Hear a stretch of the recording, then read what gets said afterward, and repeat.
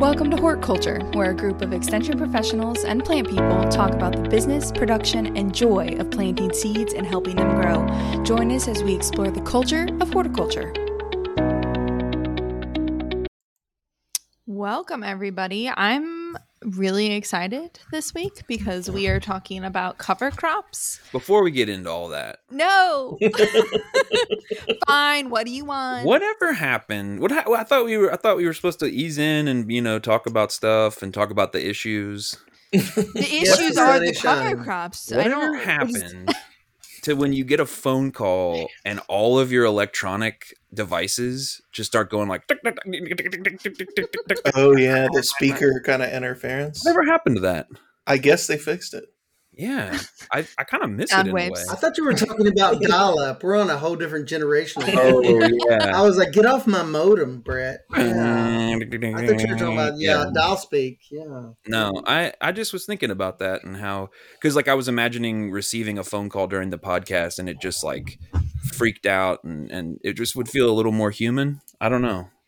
I mean, I can drop things at random or, make my cat meow or something. One of my favorite things is that I used to pay for ringtones and my phone hasn't been off vibrate in like 10 years now. So. Oh, yeah. Right. That's true. That's one of my favorite things to think about. To see everyone in all the meetings we used to attend, everybody would check their phone at the beginning, but now everyone's on silent all the time anyway, so nobody has to check. Oh, not everybody. Anymore. There's always one. This is true. Yeah, you are correct. My parents have started keeping their phones like impossibly loud on the ringer because they're retired, so they don't. They're just trying to answer it. And sometimes they answer those during meetings. Yeah, and you hear the whole conversation while you're trying to teach. They don't exit the room. You gotta set the ringtone to max volume and then the brightness to max brightness. Flash. I think when you reach a certain age. Yeah. So you look at it, and I mean, like when I pick up a parent's phone, it's like blinding how bright it is. A sad lamp. You can get a suntan. That's a suntan. Yeah. If you ever sit through something that I'm moderating, I will threaten you if your phone goes off. What else is new? This is good information because you know what? I'm going to borrow every one of my friends' phones, not tell them, turn them all on, and call them all in succession. I literally start at the beginning, and I'm like, if I hear your phone go off, you need to get out. Your band. Is that my phone going off or Alexis? Which is it? What? Their phones. We should call each other during this to see if she'll threaten us to get off. I have already muted my phone. I've flushed my phone down the toilet. This is your warning. Okay. I just got burned my phone. There are listeners out there that are I feel ya, and there's listeners out there going, "Oh God, I'm never gonna sit through anything she's involved with." Will County is now county non grata for me. Oh, I'm all over. You can't escape. Oh God, Bermuda Triangle. You can't escape. She's all over. Oh, I'm afraid now. It's gonna be everywhere. Oh, I meant to tell you guys, and I haven't yet, so I'm gonna tell you now. On our Horticulture podcast, you can follow us at Horticulture Podcast on Instagram. We had a wonderful listener say that she had just started listening to the podcast as a brand new flower farmer in Berea and finding so much value in the episodes. Thank you. Well, thank you. I'm not gonna say this person's name on the podcast just because I don't know if they want to be said on the podcast, but get called out. You and we are excited to hear from you guys. So if you ever have any ideas, if they want to get on the pod, maybe we hit them back and say, "Hey, we're looking for some new farmer guests or something." Woo! I'd recently recorded a very fun little video for so I work with the Center for Crop Diversification group on campus. Me and Josh both do, and it's just about specialty crops in general, marketing and production stuff. But we did a recording about how to use podcasts or how to think about approaching podcasts as a grower. And the things that I highlighted were, I think it can, make you smarter. You can learn some stuff.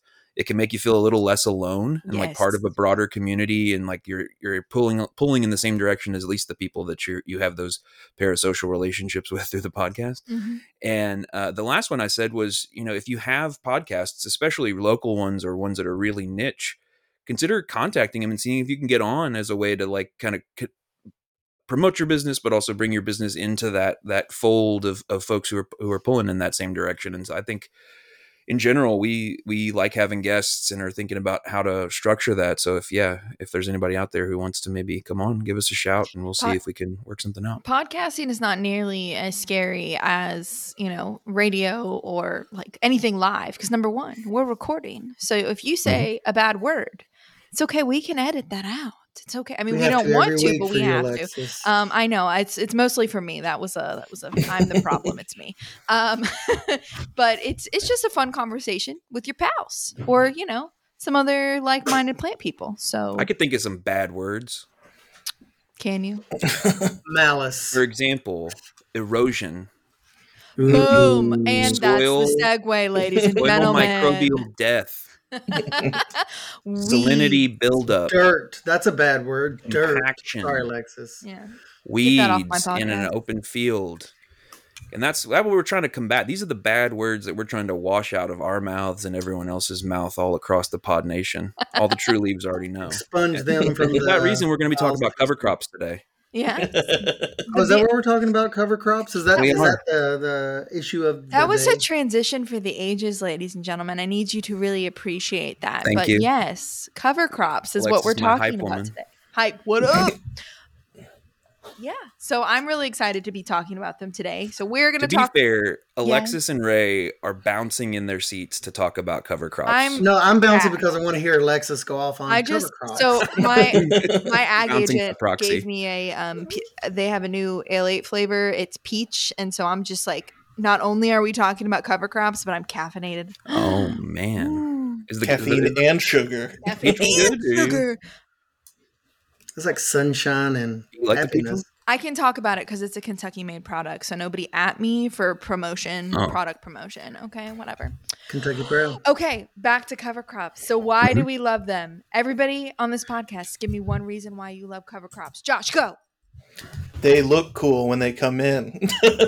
If you've ever seen Crimson Clover, it's I was going to beautiful. say, you just took mine. Crimson Clover. It's pretty. It's pretty. Ray, why do you love cover crops? Go. Weed suppression. Weed suppression. Brett?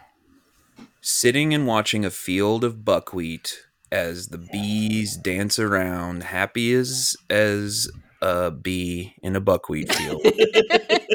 But have you ever, you guys, favorite things. That's your have you new ever thing? had buckwheat honey? Any of you guys? Yes. Oh, It yeah. is the most unique. I almost liken it to like sorghum, like that dark. Mm. Got a flavor. flavor. Yeah, I love it. Good Mhm. stuff. But bees love buckwheat, don't they? Yeah, that's a good point, Brett. Well, it's really hard for me to pick one reason, but I love cover crops because they have some biofumigant issues that they can deal with. So you got some weird nematode Are we going issues. You got some weird allelopathy here? meat. Of Yeah. course. What she likes about it is that it can kill things. Kill things, yes. Anybody I like how surprised? murderous- We feel alive when it kills other things, yes. For those of you who don't know me, now you do. Mary- Biofumigant, so you can Are kill you the things. same person that made a video? Yeah, sorry, Brad. She No, made you're good. videos of like killing ladybugs. I mean, like, Oh no, Japanese beetles! I would never. Oh, I'm do sorry. that. I stand How corrected. aggressive of you. Brett was going to interject with his Lady own story. beetles and says, "Yes, kill, Hello. kill all of them." Yeah, I have a video of me putting at the beginning of the season. I the first Japanese beetles I find, I put them on little pikes at the end of my Oh. rows.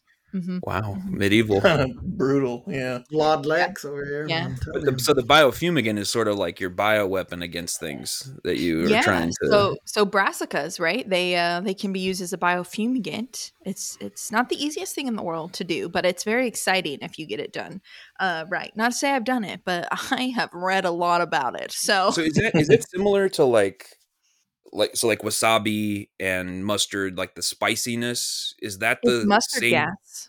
Yeah, it's the Yeah. same kind of similar. Yeah. Mm-hmm. Mm-hmm. It's Sort literally of a what World they War made. One solution to the problem.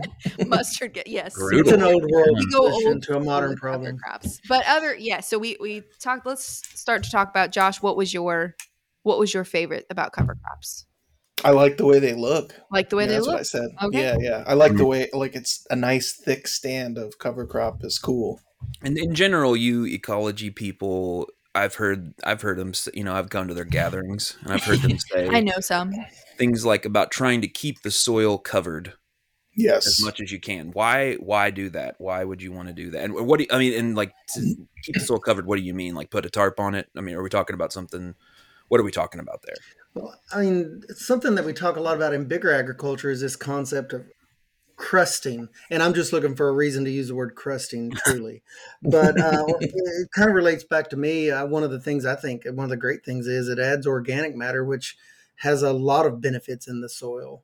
I mean, yeah, there's lots of other benefits to cover crops, but I kind of start there with this concept of crusting and soil tilth. We sometimes say kind of the talking about the structure of the soil, but organic matter sort of relates to all of that. And when you're dealing with cover crops, you're either leaving it on top of the ground or you're incorporating it. And there's a couple different reasons why you would do that. But yeah, it kind of goes back to organic matter for me. That's one of the great things about cover crops. When I think of bare ground being a bad thing, a thing that we're trying to avoid and solve with cover crops, bare ground is not a good situation because your soil, it can easily leave your field, right? Erosion, And it's bad your word number valuable, one. right? Whether it's wind or rain, and that soil that is leaving. I remember one of the first books I read about agronomy was that the soil that leaves, due to water moving over the surface or wind-blown windstorms, that's your best stuff.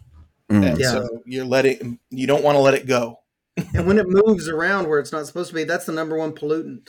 We don't typically think of soil as a pollutant, but it's a huge pollutant when it gets in waters and streams and it carries those non-mobile nutrients. When the soil moves, those non-mobile nutrients will move with it. So you get lots of problems with that. We've lost so much topsoil over the past, thousands of years. Yeah. We- Even the last 200 years, 30% Sure. of the topsoil, in the U.S. I was We- reading in a publication. I think we also need to start thinking of the soil as something that is alive. So I know we tend to think of soil as just kind of there and it's in, Cold dead substrate. it's just something to grow plants in. But it is alive. And by keeping the soil covered, what you're doing is providing homes and food to those valuable, we say microbes a lot. Microbes, fungi, insects, whatever it is. Microflora and microfauna. The microfauna. And some of the macrofauna. Yeah. Some of the Got a macro, nice worm. A nice worm. by keeping the soil covered, by having active root growth down in there at the, is ideal because you're providing them habitat. And those are the things that are going to make nutrients available to your plant, make water available to your plant, air pathways, you name it. We need those things to survive if you're going to grow in a soil media. So that's what I think about from a cover crop perspective is keeping that soil alive, because from an erosion is obviously a bad word and cover crops do help with that. But I can throw a silage tarp over top of my soil and not have any of it blow away with the wind. But what a tarp doesn't do is provide habitat for those fauna and flora that are so valuable to our plant life. I think another component, this time of year, so we're going to be talking about summer cover crops specifically, but right now we're just in the general cover crop vibe, general cover crop lane, is that this time of year, especially if you move into June, July, you go out and lay down on a bare field in the sun and see how long you want to stick around / can stay alive. That heat can actually be a really detrimental thing to that top layer of life. And we can use that to kind of kill some weed seeds and to our advantage in some cases with solarization and stuff like that. But the cover crops, it's a nice little shady cabana for all those microbes and other stuff to hang out under in the middle of summertime. So, okay, keep it covered. Why don't we just plant back to back to back cover crops year round, keep these things, mow them down, grow it up? We're going back to Great Plains vibe level of fertility in the fields. Why don't we do that? Well, I would say want to use our soil money.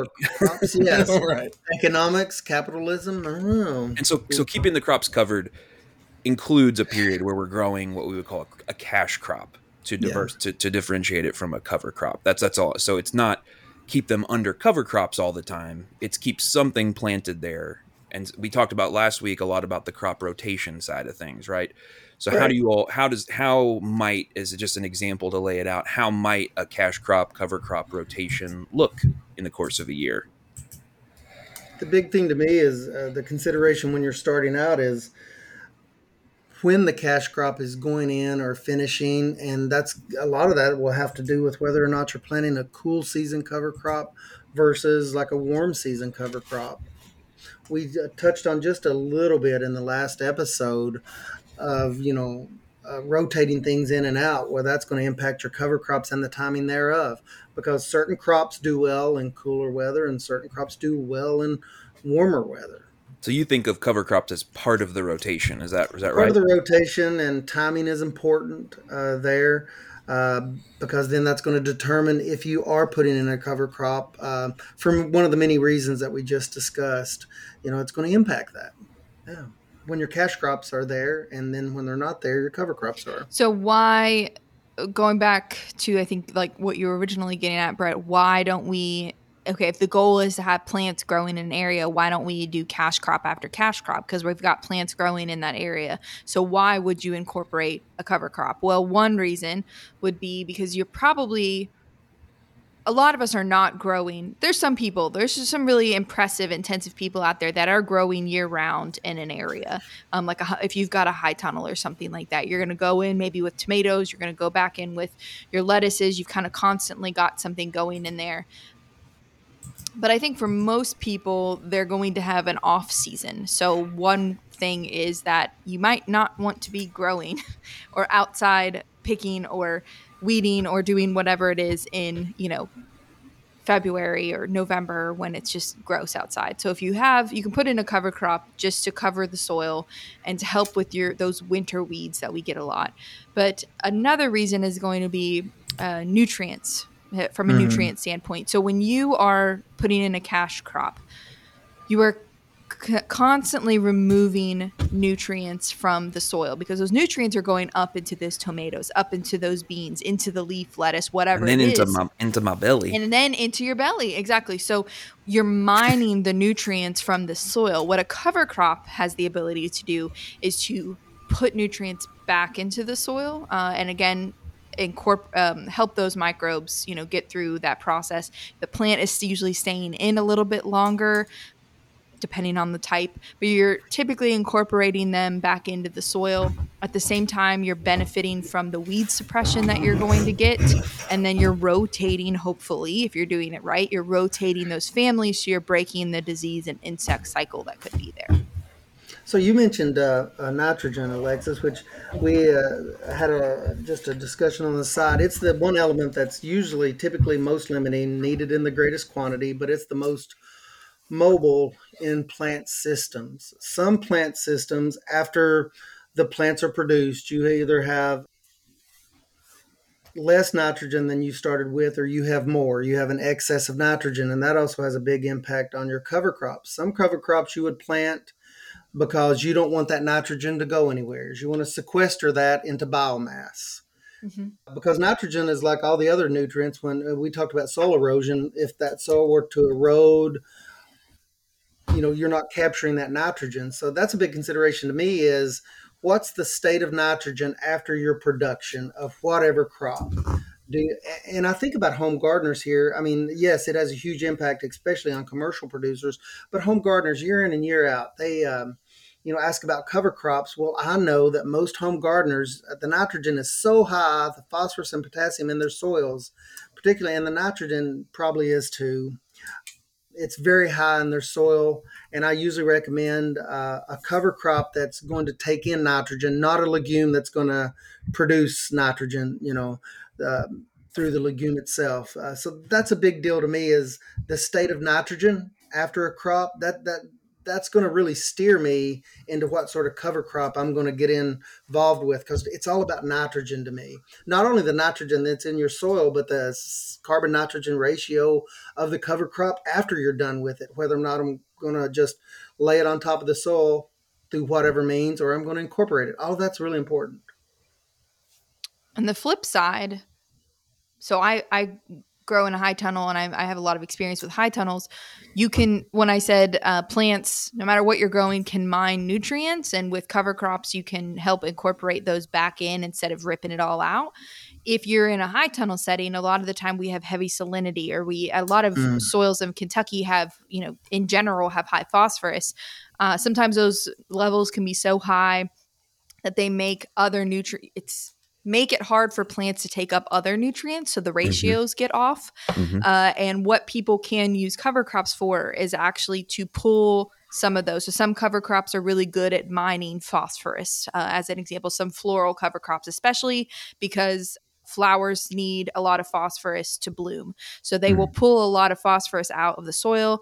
And then instead of incorporating them, they will actually put those somewhere else. So they're either get rid of them, burn them, or they will incorporate them in a place maybe that has low nutrient levels.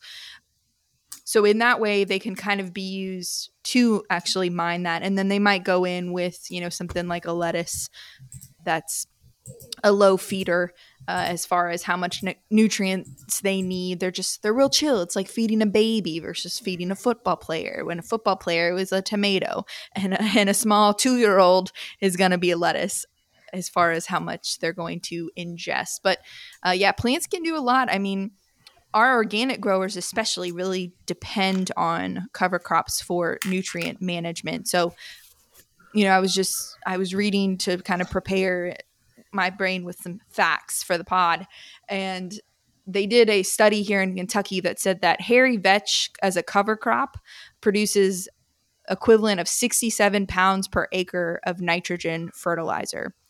So it's not like small potatoes. I mean, corn needs a lot if you're going in with corn. No, but it's actually a legume, not a it's potato actually a small bean. They're like tiny It's potatoes. a large bean. 67 pounds per acre can Big be pretty bean. significant for something to cover crop. And then that's just the nitrogen. We're not talking about the fact that it, helped those microbes out. We're going to incorporate something to produce more organic matter. So our soil tilth in general, the physical characteristics of it are better. But now we also have our nutrients added into that. Yeah, so I've found that what I need is the love and support of friends to bloom in my personal life.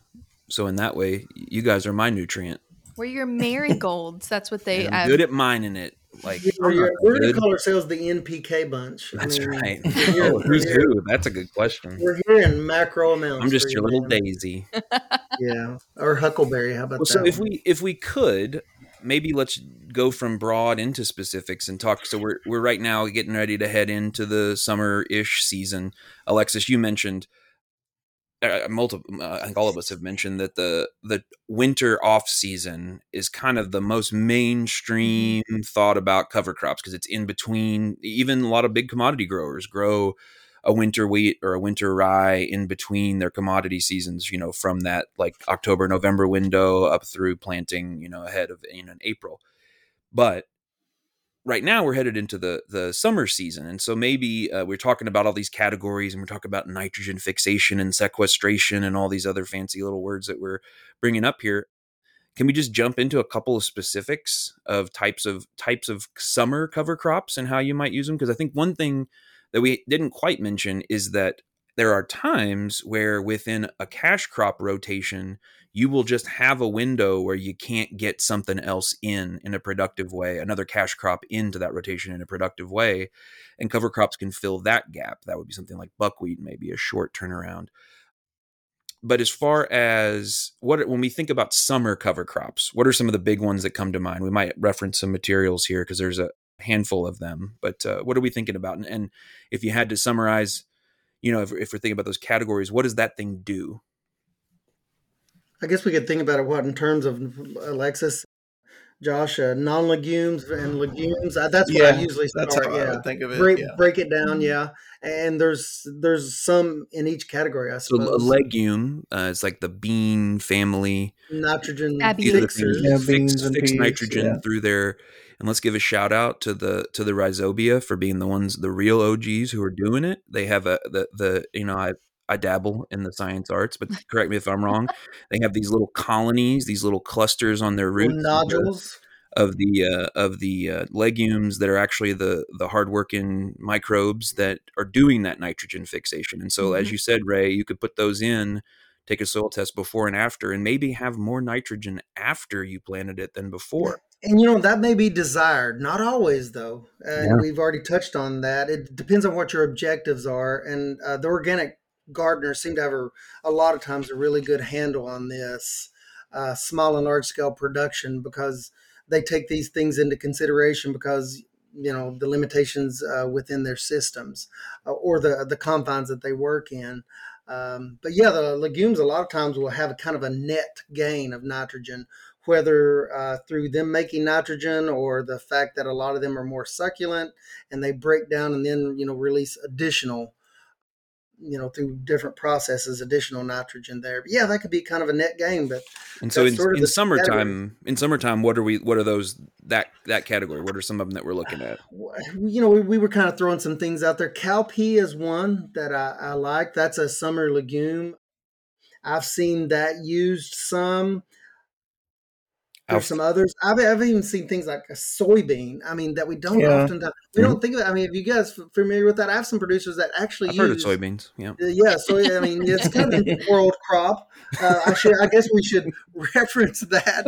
And the soybean, it's kind of an important little guy. It's kind of an important little guy. But I guess in the conversation here, it's used a little bit different. Well, I'm going to cheat. A cover crop. Yeah. I'm going to cheat here and read off. So alfalfa, crimson clover, and sweet clover are some of the nitrogen fixtures that I think about as the clovers. Mm-hmm. I generally don't. I mean, they can be used as a summer cover crop. I generally don't necessarily think of them that way. Usually crimson clover, we're starting to terminate by now. Mm-hmm. Yeah. So if you go and that's a challenge, is timing. Yeah, that's a great point, Alexis. I think that's the challenge. I think when you think about cover crops, the number one thing, and you're using them in rotation. So first, how can I rotate outside of a family? All right, we've already talked about that with rotation. Next is, what do I want it to do for me, and how much effort do I want to put into it? And so I say that because we talk about the cowpea as an example. So what do I want it to do for me? Well, I want it to give me biomass, which is pretty standard for most of your cover crops, but I also want it to fix nitrogen. Okay, so I know I'm going to look into a legume.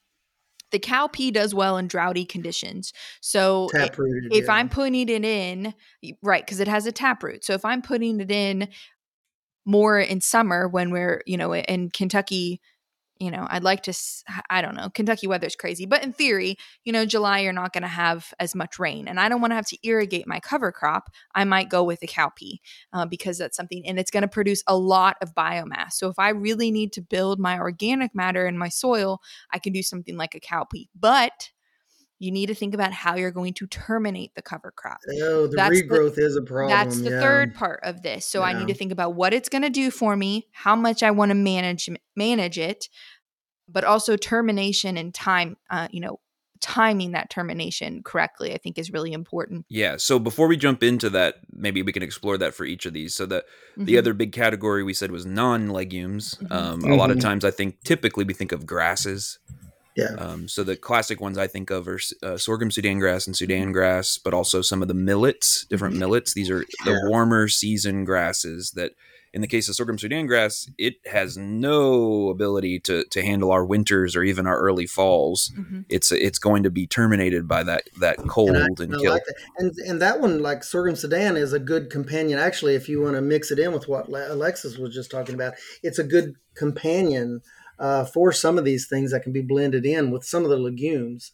If you've got a handle on the termination process, which, Brett, like you said, that one terminates the weather terminates it. So when you're thinking about sorghum Sudan, it's a very popular one. It produces, again, a large amount of biomass, which means it gets big. So you've got to have a way to terminate it, because you're not going to do it, or I wouldn't recommend you do it by hand. Mm-hmm. A lot of people will mow this more than one time in the season so that they can have a better handle, because it will get, in other words, don't let it get tall. 10 to 12 And if you mow it, it produces even more biomass. That's a great side effect of that. Right. Yeah, that's awesome. It also has weed suppression. So it has what's called allelopathy traits to it. So essentially those roots, if you've ever heard of like walnut wilt, black walnut. So black walnut has a allelopathy toxin in the root system called juglone, and essentially things like tomatoes are very sensitive to them, and they just won't grow. And that's how black walnuts keep themselves from being crowded by something else. Sorghum Sudan grass is great for that. So if you have an area that you've got heavy weed pressure and you really want to try and deal with that, you can go in with something like that. We talked about buckwheat. I feel like we need to give buckwheat more credit. We've only barely mentioned her. Number really one, she's great for pollinators. So if you are trying to attract more pollinators, or if you're a beekeeper, buckwheat is a really great one. The biggest reason I love buckwheat is because it's so quick. Mm-hmm. So when you're trying to work crops in, you can put buckwheat in and it's flowering in 4 to 6 weeks. And if you need to terminate it before then, it still has lots of biomass on it. So if you need something that you can terminate within a month, buckwheat is a really good way to go. Just don't let it go to seed. Don't let it go to seed. And it's easy to terminate. So you can do this by mowing it. I've used a weed eater on it. You can also just drag yourself a tarp over top of it and smother it. Now, again, small enough you could step on it. You could step really on hard it. And yeah, it almost has like a succulent kind of feel. Yeah. Mm-hmm. And it's a great phosphorus scavenger. So if you're needing to either, maybe you've got phosphorus and you've been having to add your phosphorus, it will go scavenge for it, bring it up into the root system, into that area, and then it'll be right there in that root zone when you go in with another one of your plants. And so that's one good thing that it does for you. So I thought that Juglone was a fan of the Insane Clown Posse. It may be misconception. Maybe that's the etymological origin. Juggalo, aren't those? Oh, that's what I was thinking of. So if I could just dig a little deeper on this thing that Alexis has said several times now, this idea of biomass. Mm-hmm. It puts on a lot of biomass. And so some people may be like, yeah, I know what that means. But in general, what we're thinking of is it takes minerals and nutrients from the soil. It through the magical processes that plants go through, it takes and stores them and uses those to build itself up over the course of its growing season.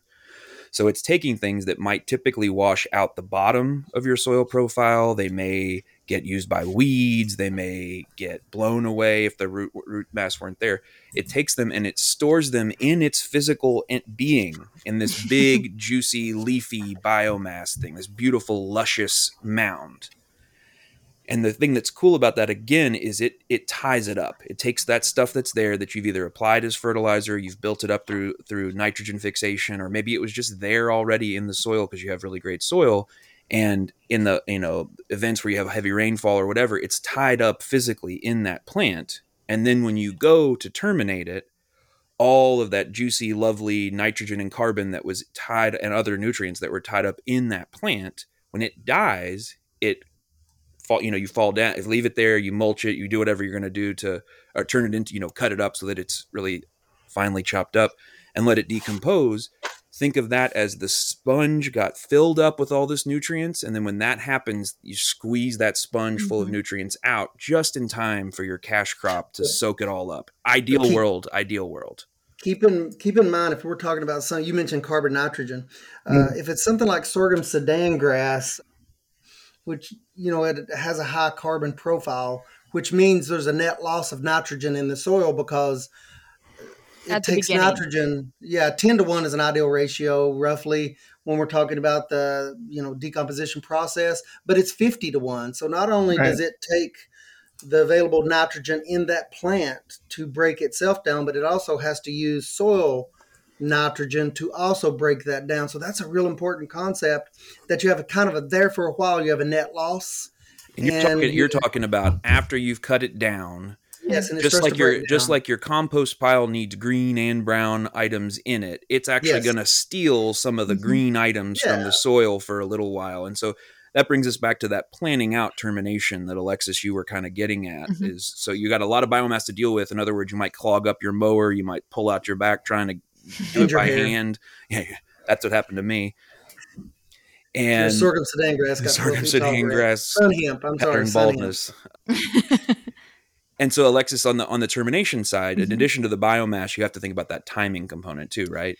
Right. So the more, we said buckwheat's like kind of a very like succulent, just, you can kind of squash those leaves really easily and get it's a juicy plant. It's juicy, right? Juicy. It's juicy. Want that on a t-shirt. Buckwheat for Buckwheat. life. So it's going to decompose quickly. So not only is it a quick crop, but in the hot summer, which is what we're usually talking about when we're talking about summer cover crops, once you chop that up, and the finer the pieces are, the faster it's going to decompose.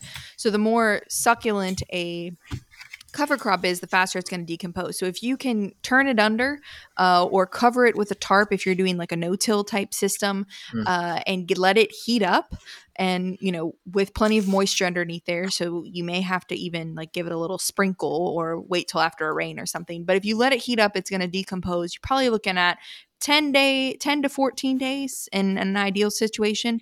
If you're doing something that is a lot drier with a lot of that biomass, like sorghum Sudan grass, for those of you who don't know that, kind of think of corn, but even on more steroids. Yeah. Gives you kind of an idea. It's a woodier type texture. If corn is Vin Diesel, so sorghum Sudan grass is The Rock. The Rock, yeah, exactly. Exactly. Oh, now it's on. Now everybody's like, Batista, but okay. Beware of anything on the label that says grows anywhere between 4 to 12 feet tall. That's a wide range, folks. Yeah, so that's going to take a longer period of time. Yeah. You're probably going to want to till that one in. So you're going to break it down with something, a bush hog or a flail mower. And it will bind your bush hog or mechanical rotary style. We talked to, the flail mower. We talked about, it takes sometimes a special cutter. If you let these things get big, you will be frustrated if you just have like a riding mower and a small plot and you're used to mowing down your beautiful crimson clover. You will get frustrated if you have 8 foot of sun hemp or sorghum Sudan and try to mow that. It's going to bind all of your equipment, your tillage equipment, your mowing equipment, everything. Just to read between the lines, if you don't have a good mechanism for taking this stuff down, you may want to stay away from sorghum Sudan grass as an option. Or sun hemp. Or mow it on a continuous basis. Yeah. It's one of some of these things that they'll come back and, it'll kind of regrow to an extent. So, yeah. So going back to timelines, thinking about timing. So maybe I rip out, I'm going to use flowers because that's what I know a good rotation for. You might go in with some cool flowers. Cool flowers are all the hype right now, literally and figuratively. So those are actually planted in the fall. They overwinter, and then you're harvesting them starting probably early in our area of the state, early April through right now. Can you give me a couple of examples of those species? Orlea, agrostema, ranunculus, anemone. I'm not sure which language she just yelled at us in. But Campanula, lark, long and prosper. I called you an agrostema. Actually, agrostema's common name is called corn cockle, which I don't like. Is this the Juggalo language that you're speaking? Juglone. Juglone. So anyway, you're planting them in the fall. They're overwintering. So a vegetable version of this might be lettuce or kale, Swiss chard, something like that. So you're overwintering it. You're going to harvest it until it gets too hot. And so in lettuce world and those things, we call that bolting. In flower world, we just say that's going to seed. It means the exact same thing. It's just different terminology. So we're about to hit that period in central Kentucky here over the next week or two because we're getting in the 80s and those plants are unhappy. So you can pull that out and some people will go right back in with a summer annual, or you can put in a quick cover crop. And so you could put in something like buckwheat.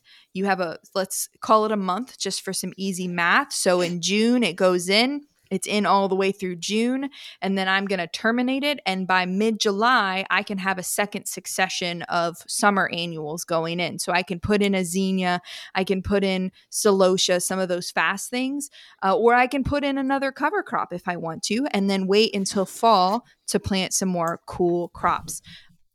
What that does is give you flexibility. So you can go in with a cover crop, if you're not ready, because sometimes you're just not ready. You're busy harvesting. If you're a business, you're harvesting, you're marketing. You're just not always ready to go back in, amend the soil, till or add compost, put any plastic back down, trellis, all of those things that go into putting a new crop in. Sometimes you don't have time, but we don't want to leave that soil bare. So we put in a cover crop, we suppress the weeds, we help the soil in between. And then when you have the ability mentally and physically to go back in with a crop, you can go back in and know that you're not going to, have as many problems, and you are doing something good for your business, for your, crop, for your soil in the meantime. Yeah, I think another application of the buckwheat you were talking about is like if you put in your first planting of tomatoes and some deer came in and wiped them out, or there's a hailstorm, or some blight just pops off like never before. And you have suddenly this, you got to pull them out. They're not going to do anything. It's nice to have that on hand as a bridge crop to be able to make that happen on short notice. And it's a nice way to get a cover crop in that short window that you want to do that. You, for one reason or another, you want some biomass and some food for those microbes. And, but it sounds like, and correct me if I'm wrong, it sounds like some of the longer season stuff would require a little more planning in order to fit that in. Like it's got to be kind of a part of your rotation that you're anticipating. Right. You know how long it's going to go. And that's what I talked about, like on our crop rotation section, where what I'm doing is I have actual plots that are going to stay in a cover crop for a longer period of time. And I've divided up and know that I can sell, a certain area worth of flowers or veggies or whatever it is. And then I have this third area that's going to be in a cover crop. And I'm just going to move those around every year so that every 3 years we're getting a new cover crop in there. So you can work it in that way. If you don't necessarily want to work it in between your cash crops, you can work it in between your plots. You can think of it as your cover crop plot. So the termination on stuff like grasses, for instance, we're trying to do that before they go to seed, right? Oh yes. You will hate yourself bad. if you don't. Yeah, seed's bad. Yeah. Can you just say a little bit more about that? Because there's a certain window of time where, like, right, if we take it out at that time, it's less likely to grow back because it's sort of committed to going toward seed, but it hasn't formed seed yet. This is at least coming out of winter. That's been kind of a time period where you're getting maximum biomass, and usually have to know a little bit about the plant, look for the bloom period, because some of these things bloom like buckwheat, and you can base the cut off of that. So you have to know a little bit about the biology of the plant. But yeah, you kind of watch the plant. You want to, in many cases, you want it to make all that biomass if you have a way to terminate it, mow it, and deal with that. And that's in your plan to make all of that, the green tops, to make all the good stuff. Yeah. Right. Yeah. Like Ray was saying, it's not just about preventing it from reseeding and planting when you don't want it to. It's about the plant's physiology and where it's putting its energy.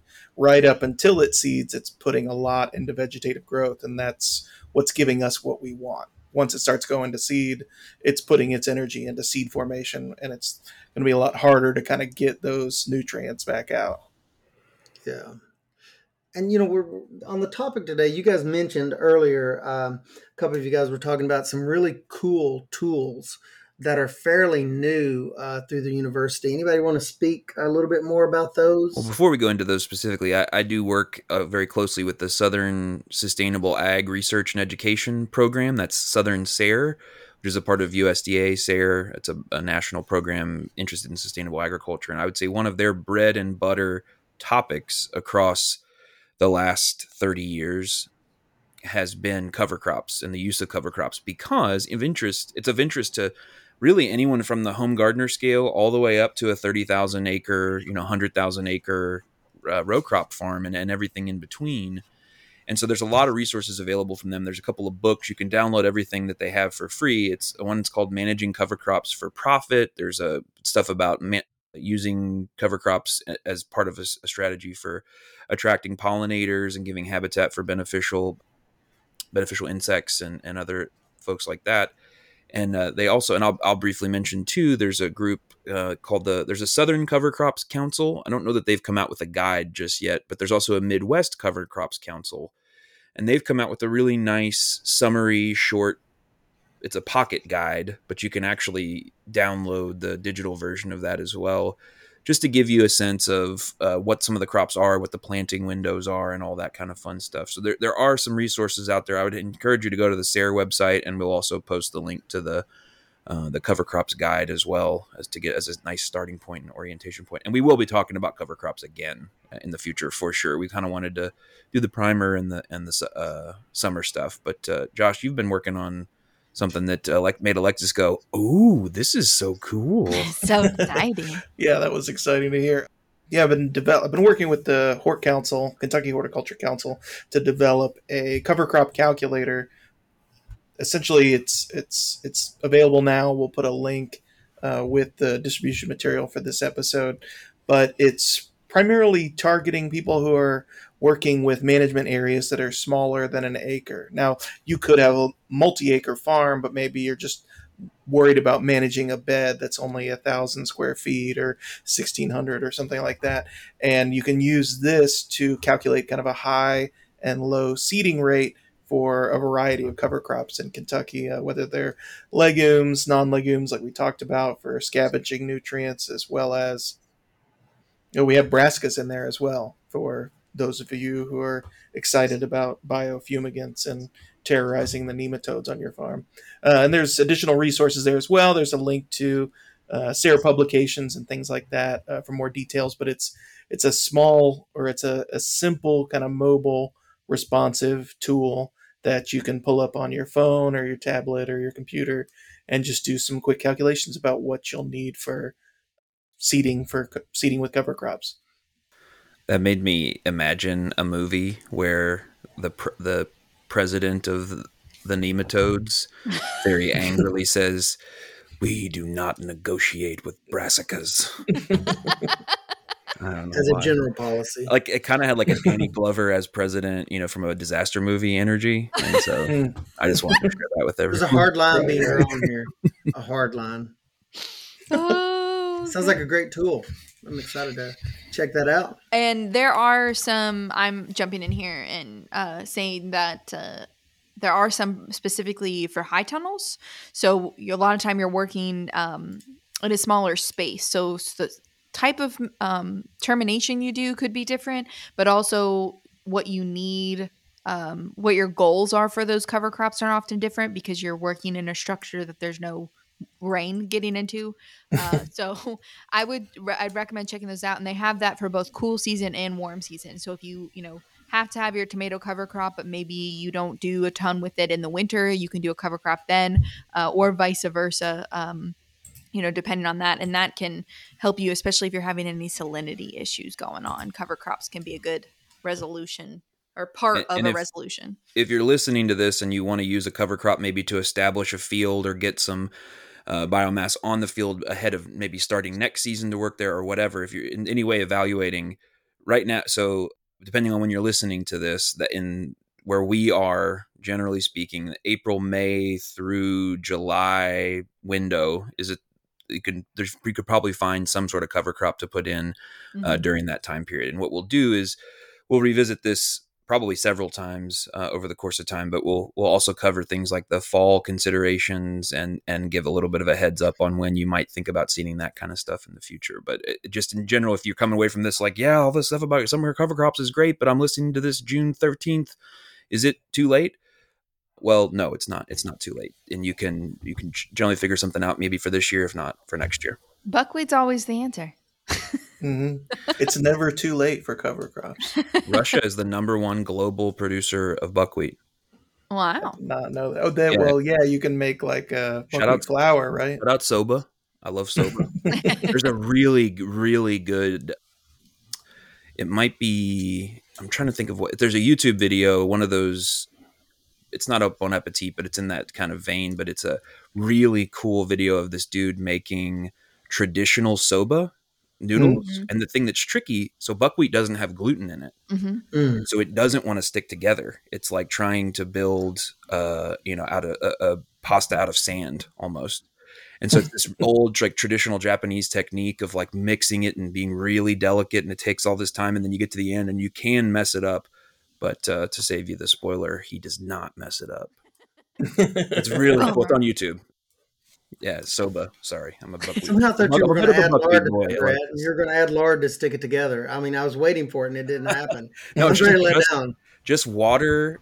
I think it's just Wow. water and buckwheat flour, and Huh. Sounds more delicate than I would be able to work with. I mean, that's too delicate. too delicate. That's why you get Yeah. him to do it for you. Yeah, exactly. Yeah. Yeah, The I'm experts. bit of a buckwheat boy. Bit of a YouTuber, it sounds like. Oh yeah, oh yeah. Consumption and production. Josh, can you save us from whatever I'm talking about? I Right? will try. But yeah, to go ahead and kind of conclude what we talked about today with cover crops is, it's important to know what to seed. What cover crop are you using? Are you trying to just cycle the nutrients that are there and available? Are you trying to fix nitrogen? Are you trying to murder a class of microbes like Alexis always seems to be doing? And then from that, figure out when you are going to be seeding and when, and very importantly, how you are going to be terminating that when it's done, because that is a crucial thing to understand before you put stuff in the ground. Is how are you going to kill it before it, does Takes something over. you don't want it to do. And yeah, we have some new tools for this stuff. There's a lot of publications about cover cropping and what cover crops can do for you in different kind of contexts, different times around the year.